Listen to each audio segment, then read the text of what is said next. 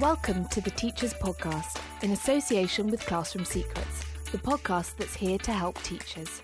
Whether it's discussing the latest issues in education or sharing top tips for use in the classroom, if you work in education or want to know more about the sector, then this is the podcast for you. Now, please welcome your host, former teacher, life-work balance advocate and successful business owner, Claire Riley. My guest today is Brett Wigdort, founder of Teach First and founder and CEO of the EYFS-focused initiative Tiny. So Brett came up with the idea for Teach First in 2001 while he was working on a project with London First and Business in the Community, looking at how their members could improve results in London schools. And it was this that sparked the idea for a new graduate teaching programme, and so Brett took a 6-month sabbatical to build it out. And as a result, Teach First was born and launched in July 2002. So over the 15 years Brett led the charity, they saw 10,000 graduates take on teaching roles at underperforming schools. So Brett is also the co-founder and trustee of Teach for All, an organisation which works to replicate the principle of Teach First across international markets. So Brett shares with us his motivation behind his new organisation Tiny today and how he hopes that it will elevate the status of education starting with the early years. Let's get to the interview.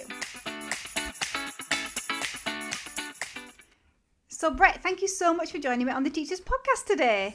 Oh, thanks so much for having me. It's really a pleasure to be here. So you have achieved some amazing things, which hopefully you're going to talk to us about today, but can you describe Tiny, which is your new venture, to our listeners? Sure. So I've been involved in education for 20 years, and I could talk about Teach First, which I led for 20 years. There's a fire alarm, but hopefully, sorry. Don't worry. It's school. It's normal. Okay. Start over. So I've been involved in education for 20 years, and during that time, I visited hundreds and hundreds of schools across the country. And what I kept on realizing was, there's such a large gap, obviously, between children from wealthier backgrounds and poorer backgrounds. And there's so many outstanding schools and teachers and leaders who are doing so much amazing work to reduce that gap. But really, the problem starts at a very young age. And I think the area of education that people don't spend enough talking about, but actually in some ways is the most broken, is early years. And during the time, I've spent a lot of time really learning about early years and the effect it has on brain development of young children and how it can set them up really well for the rest of their life. But a problem in England and most countries is there's just not enough wonderful practitioners in early years. The ones who are in there are doing a great job, but obviously there aren't enough of them. And one reason is they're not paid a professional salary, and there's not great professional development and professional support and all the things you need to be a great educator. So what Tiny is a childminding agency legally, but what we're trying to do is reimagine childminding for the 2020s. We're using tech and we're using really modern education methods to build a new cohort of wonderful early years educators who can work from their homes. We provide all the business support, all the networks, all the wonderful community EYFS activities for them to do, all the support for parents and everything, so that they can make a good professional salary, have a really great job, and have it fit around their own home lives and their own children if they do have their own children. Sounds perfect. I bet there's a lot of EYFS teachers listening now thinking, how do I get a piece of that? Great. I feel like I've learned quite a bit about EYFS, I say recently, but I've got a daughter who's just gone into year 1 and my other daughter's just started nursery at school. So it's very different, isn't it? Because I was a secondary teacher, then I went into Key Stage 2 and I was always scared to go any lower than year 3. But there are so many things that we kind of take for granted that we kind of need to revisit when it comes to early years education, that early years teachers just... they know that we don't, and it's just so amazing. So I think this is really totally good. I mean, so I led Teach First for 15 years, and I visited so many secondary and primary schools, and just think teachers are obviously amazing, and that was the focus of my life. But if I was to be focused even more, I'd say early years educators are even more amazing because, if you're with a 3-year-old, you spent 1/3 of their life with that child. There's so many things that child doesn't know. To be a great early years educator, you really need to understand brain development and plasticity and all these other things in a way that, educators of older children just don't need to know. And you have such a major effect on the child's life working with a young child, a much bigger effect than, a secondary school teacher will have who only works with a child a few times a week. Yeah, absolutely. And also things like just being open-minded to anything can happen in a moment, and what are the learning opportunities. That's something that blows my mind. Yeah, when you see a great early years that. educator and, it's guided play usually. And I remember visiting some early years educators and they have 10 children and they could say they know exactly what each of the 10 children is doing. They're each doing, play in a totally different area, but they understand how it fits within one of their goals and a learning objective and how the child's learning from that. And it's just amazing and very inspiring when you see wonderful early years educators. Absolutely. So what is Tiny's mission then? And how is it going to impact the education sector? Yeah, our mission is to ensure every child gets a great early years education. The problem in England, and like I said, in most countries, is there just aren't enough outstanding early years educators out there. I mean, the ones who are there are doing a fantastic job, but we need more of them. And one of the big problems is salaries, support, professional development, collegiality, all the great things people want from a job are very difficult to have. And it's not like early years educators are looking to make a fortune from it, but they need to be able to make a professional salary. I think at least the same salary as any other teacher. So what we're trying to do is really grow the sector, bring more people into it, get more existing early years educators to open these nurseries in their homes and be childminders, and help them have, really high quality. And we think by doing it that way, they can, really have a great profession out of this, and very flexible also. Yeah. And some parents really kind of do lean more towards a childminder anyway, don't they? But I mean, my daughter's recently been sort of in a private nursery, and I remember through the COVID pandemic, the owner of the nursery found it quite difficult because the money isn't there. Sometimes you've got one experienced practitioner, but then you do have a lot of trainees or very young people, which is fine. But you also need the breadth of the experience, and then the problems that brings is difficult if you're trying to manage a really big room, but you're also trying to manage 16-year-olds who are technically still children themselves anyway.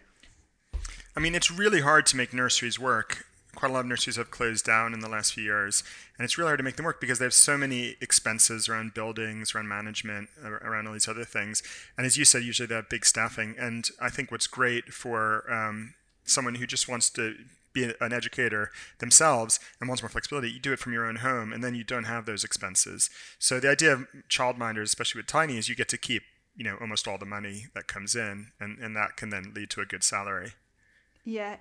And I suppose also make it flexible how you want to, because, if you're running your own business, you can decide if you don't work Mondays, you can decide if you offer care on a Saturday. Totally. And things like that, can't you? Totally. It's not like you have, management that you have to work with, which I know is always difficult in any school. And a lot of our people, maybe about 2/3 of our community, are parents of small children themselves, and they fit it around school runs or other parental responsibilities. Yeah, which helps because obviously you've got childcare for your own child as well then, which I know how difficult that is. So why are you so passionate then about the status of early years educators being levelled up really? I mean, I'm really passionate about the idea that every child deserves a great education. This is what I've been pushing for 20 years. And I think it's the civil rights issue of our time, to be honest, that there's still lots of children in the country and many other countries where they don't get an outstanding education. And as a result, their life chances are much less than, what it should be.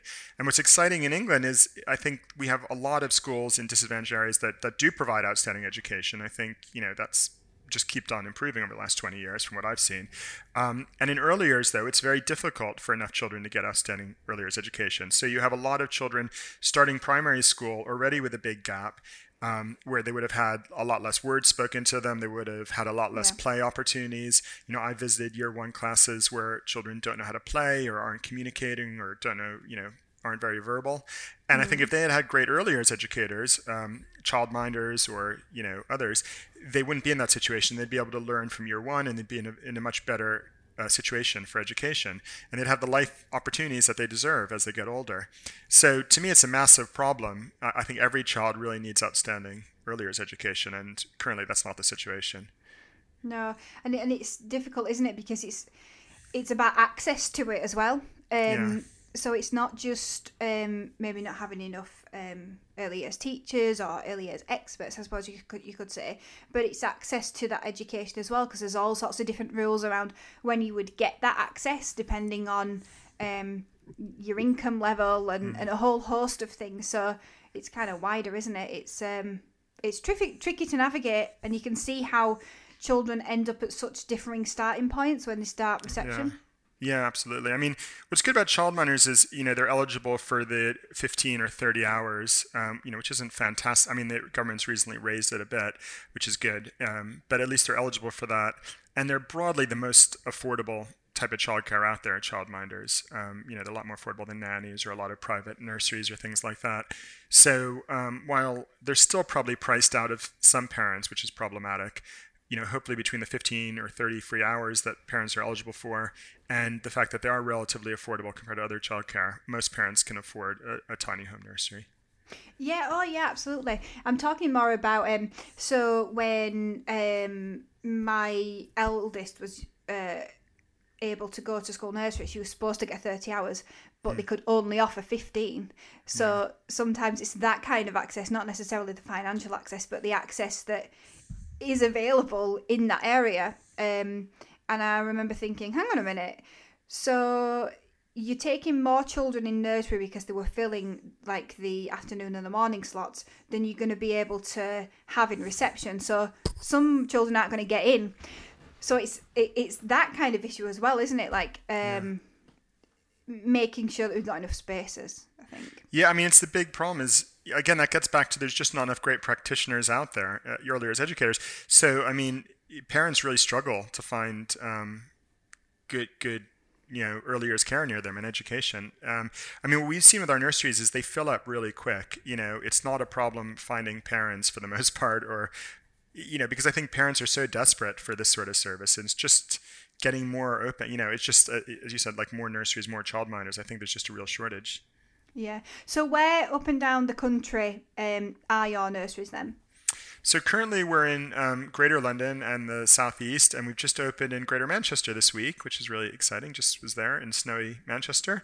And we're looking to go national in the next 12 months. So, those are the two areas where we are right now. We're, in Brighton and the wider Southeast, but we should be everywhere in the country in the coming year. Really exciting. Really exciting. Okay. So if you're a teacher listening, and you're thinking, this is interesting, I'm in early years, I'm interested in this, what 3 actionable steps can you share for any teachers wanting to work in the early years sector? Yeah, I mean, the first thing I'd say, come to our website, tiney.co, because, like I said, we're not struggling to find parents, we're struggling to find great educators to open these nurseries, and, I just think, for the most part, our community are really happy and loving it, and making good salary and just enjoying themselves, which is great. I'd say, for an early years educator, there's tons of stuff to read about early years education. We have a lot of stuff on our website. But, first of all, anyone who just thinks, oh, this is going to be an easy laugh, like I've been teaching in a school and teaching 3-year-olds will be much easier. Obviously, that's not true. So, I would... It might be if you've been teaching 24 nursery children. Maybe that will be easier. Yeah, having just a few. I mean, the good thing about childminding is it's much more like a family relationship. So usually it's like, almost like the childminder is like an aunt or an uncle or a parent. And if they have children of different ages, they have a sibling relationship, and it's a much more natural sort of early years environment than a big nursery that feels very institutional. I mean, I think, the big thing we're looking for is people who can set their homes up in a way that work. So you don't need a lot of space, but, you do need to have your family on board. We've had some people who have wanted to do this, and then their partner gets very upset that the front room is going to be a nursery during the day, and, he wants to watch TV or something, or they're a teenager, and that doesn't work. So, there is something about ensuring your family is really on board by the fact that you are going to have a nursery in your house, because that is a big, change for not just you, but the rest of the family. I'd say that's probably also something to really think about. I suppose as well, especially if your partner works from home. Yeah. That and you don't need a ton of space. We have some that just use in a council flat that have a front room and a garden or a park nearby, and a toilet, and that works. But obviously that's not a front room that your partner is going to be able to use during the day, or your teenage children. They need to be aware that that's going to be off limits for them. Yeah. Okay. Any other things that teachers could do? I mean, I think for, well, look, for all teachers, whether you work in early years or not, sometimes I think teachers underestimate the importance of early years, which I think is really important for everyone in the education community. I remember when we were starting Teach First, I wanted to go both in primary and secondary school. And I remember people in the education world saying, no, don't go into primary. That's not as important as secondary school. And just thinking how ridiculous that is. It's obviously absurd. We know primary schools are as or more important than secondary schools for a child's education. And it's the same with early years. I think early years is often underestimated its importance, and often teachers out there, think it's kind of playtime, when actually it's really an important, difficult part of child's educational journey. So I'm sure none of your listeners would be like this, because they're all very, serious educators who understand this. But I would just urge, every educator out there to really respect early years educators, and they're very important colleagues. That would be something else I think you could do. Yeah, I think as well, when I remember being a secondary teacher, then a Key Stage 2 teacher, and it's more not knowing really like what it means to play, and that it's not necessarily just playing, and it's all everything else that's kind of rolled up into it as well. So yeah, completely. Yeah, agree. It's learning. I mean, it's how small children learn, don't they? I mean, that's historically throughout history, that's how small children learn, is through play. Yeah, and what a fun way to learn. I remember being a child, and instead of listening in lessons, I was playing in my head. Yeah, I was thinking about the next thing I was going to be doing at home, or playing in my head, and then I was like, "What are we doing?" I have no clue. Obviously, I was learning lots. Yeah, my son is having that problem too, so I'll tell him that Yeah, do, because I've kind of been hearing that on the report front recently as well. so it's it's going to be fine. Just wait till they get into year 5, and then they'll be okay, and they might wake up then. Okay. So how can listeners find out more about you? Where can we get in touch with you? Yeah, I mean, our website is tiney.co. If anyone wants to get in touch with me direct, my email is just Brett, BRETT, @tiney.co. And yeah, I mean, we would love to hear from any of your listeners. We've had lots of great teachers who have opened home nurseries and are doing fantastic. Some of them who want to, work more have assistants. Some of them are earning £80,000, £90,000 with assistants, and are building like proper, bigger child minding settings in their homes. But then we have others who just want to work 20 or 30 hours a week and, just have a smaller setting. And yeah, I mean, we could make it work really well for anyone who has great education experience and wants to help teach small children in their homes. Yeah, when you said professional salary, you really did mean professional salary. Yeah, I mean, for people who are doing 30 hours a week and doing it on their own, they're usually earning around 40 grand, 30 to 40 grand, for 30 to 40 hours a week. But if you want to do it, and have assistants and, manage people and run a bigger thing in your home, it's pretty straightforward. I mean, what we know is there's tons of demand from parents. It's not hard finding the children or the parents. We know there's a lot out there that are looking for this. Yeah. Hopefully we're not going to cause a mass exodus from early years in schools right now. But no, I agree, it is needed. Something that I even think about is sometimes you just want ad hoc, a relationship to have ad hoc care as well, which I know that childminders can offer depending on how close they are to the school as well. When you have children in school, but that whole before thing and the after thing as well. Oh yeah, we have a lot. Yeah, most of our childminders do wraparound care too. So in addition to educating small children, they could also take care of older siblings, or even their own children, or get a relationship with the local primary school and take care of a few children, that way, in addition to the small children, and that's very common. Yeah. Well, thank you so much. This has been a lovely chat. Next time we should talk about Teach First. Yeah. I've actually one's moved on to something much better. But yeah, I've had some of you graduates here at Classroom Secrets as well, after Nice. they've been in the classroom, of course. So that's been great. Yeah, no, it's great. So many of our teachers have moved into we have tons who are great classroom teachers and schools all over the country, including my children's school. And then some are, head teachers doing all sorts of incredible things in education, which is just really cool and really exciting whenever I see that. Yeah. So well done on that as well. So Thanks. Next time we'll talk about that. But thank you so much. Thanks. Very nice to meet you. Thank you for listening. The Teachers Podcast is in association with Classroom Secrets, a provider of high quality and affordable teaching resources that children love and teachers trust. To find out more, visit classroomsecrets.co.uk.